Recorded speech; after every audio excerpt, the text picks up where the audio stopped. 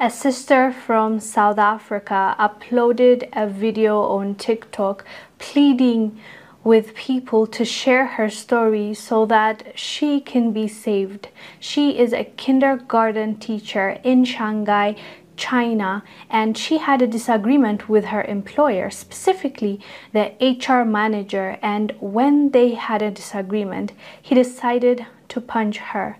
And this is her story. Watch this clip. We'll come back and discuss. Hello, my name is Nolusendiso. I'm from South Africa.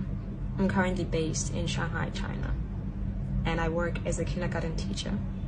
On Wednesday, August 23rd, during a disagreement, the HR manager at my job, a guy, punched me on my face. After he punched me and I was screaming, trying to get out of his office, he pushed me down on the couch, telling me that I needed to sit down. I screamed and I was trying to get my phone so I can take pictures and videos of what was happening.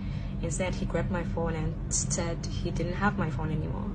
I don't know how I got out of the office, but somehow I got out, and I was running in the passage of this kindergarten trying to get help. There were various women there. All of them just watched and did nothing. I managed to run to the stairs, but by the time I got to the stairs, he was already there, and he was preventing me from going past him. I was screaming, but he was pulling me, preventing me from leaving. I don't know what came into my head, but I thought about a different exit, and I ran towards the different exit, but he was chasing me. And during the time that he was chasing me, he was singing a song, humming a song, as though to distract me in case so that I can fall and he can catch me. I managed to get out of the building, and there was another lady outside the building shouting for the securities officers to close the gate so I wouldn't get out. But what happened is the security officer made a mistake. Instead of closing the gate, he opened the gate, and then I ran, managing to get out. By the time I got out, I had no shoes on, no socks on. They had taken my phone. I had no bag on. It was just me and nothing on my hands. I didn't know what to do, so I started walking on the streets, and I came across a young Chinese lady. Asked her if she spoke English, and she said yes. I asked her to call the cops. She called the cops arrived, and we went back to the kindergarten. When we arrived at the kindergarten, they had gathered everything that belonged to me in the table, telling me that the reason why they were preventing me from leaving is because they wanted me to calm down so they can call the cops to resolve the issue, despite the fact that I wasn't feeling safe, and that is why I wanted to run away. Then the guy who had punched me told the cops that he did not punch me, that I hit my eye on the couch. I asked them to release the CCTV footage of the building while I was running, and they said they don't have it. We went to the police station. At the police station, the vice principal who saw everything happen said that she didn't see anything, and that when this guy might have hit me, she was on the phone, so she didn't see anything. When I arrived there, the cops basically told me that my visa is expiring next week and I do not have proof that this guy has hit me, and therefore I needed to settle. Feeling like I didn't have a choice, I ended up settling for compensation.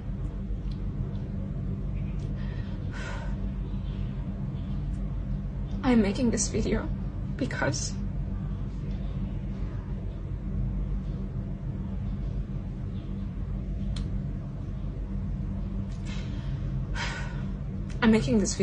there are so many of us out here who are suffering under the hands of our employers, who continue to disobey the law and treat us very poorly.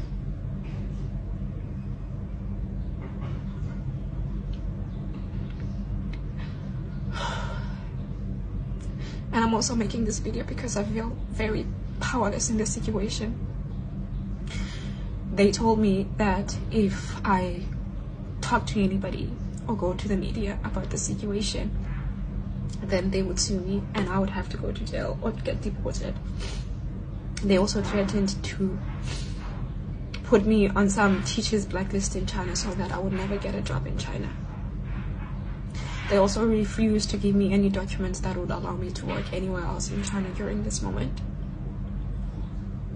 But I'm not okay with just keeping quiet and pretending that this is okay and nothing happened.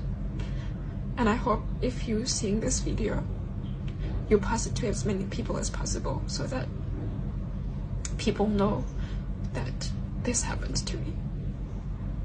What a traumatizing story, honestly. Can't even imagine what our sister went through, but thankfully now she has updated the world. Let me show you the update from her own mouth. She just gave an interview. Watch this clip. We'll come back and discuss. But I went to a hospital that afternoon, and while I was in a hospital, I got a call from the consulate in Shanghai from a lady. I never took down her name, so I don't know who she was. And I told her I was in a hospital, and then she said she was going to call me back, and she never did. And honestly, after that, I kind of felt like they just didn't care. And I just never tried to call them again. It was only this Friday after I've posted this video that I had Puji from Shanghai calling me, wanting to know why I never sought assistance from them. But I did. And I gave up at some point because it didn't feel like to me that they were going to do anything. Yeah. And I know you're not in China at the moment, if I'm not mistaken. Did the South African Department of International Relations come to your assistance as well? Did they help in some way to get you out of the country, or how did you leave? So I was intending to leave China anyways the following week on the 31st. So I had a ticket booked already. So the South African government in any sort of way did not have anything to do with me leaving China. I left China on my own because my working environment had been toxic literally the entire year. So I felt like it was not a good idea for me to stay there anymore. This got people talking, and a lot of Africans came out and shared their own experience or their family members' experience, how employees and Africans specifically get treated in China. Even if you are a legal employee in that company, they still do whatever they want to do. And as you saw, even in this story, when she ran away and went to the police and the police came back, they said that the CCTV was not on, so they didn't capture her getting hurt or running away, which the police could easily debunk it if they searched a little bit further. Also, the witnesses that saw what happened pretended like nothing happened. Basically, they ganged up. They came together, the Chinese came together to say that like they haven't seen anything, and they acted like they were blind to the situation. So this is what happened to her. She's lucky enough to escape with her life. But there were so many stories shared in the comment section of that specific video, people sharing that their sister or their aunt were not lucky enough to make it back because they were unalived. This is a truly sad story, and it needs to go out there so that our sisters and brothers know exactly what happens to them if we continue fleeing our countries. This is really what happens to us, because you see, with other countries, they have embassies that care for their people. If this happened to an American citizen, their embassy is going to be contacting this school and making things right. She would have gotten an apology, probably. They would have even given her money.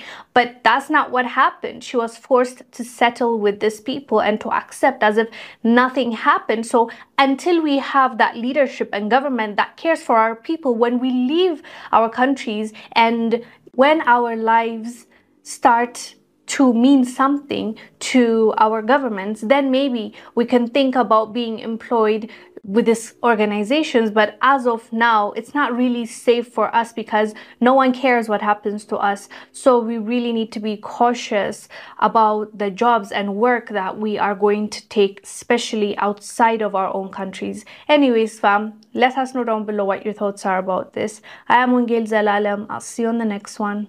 Bye.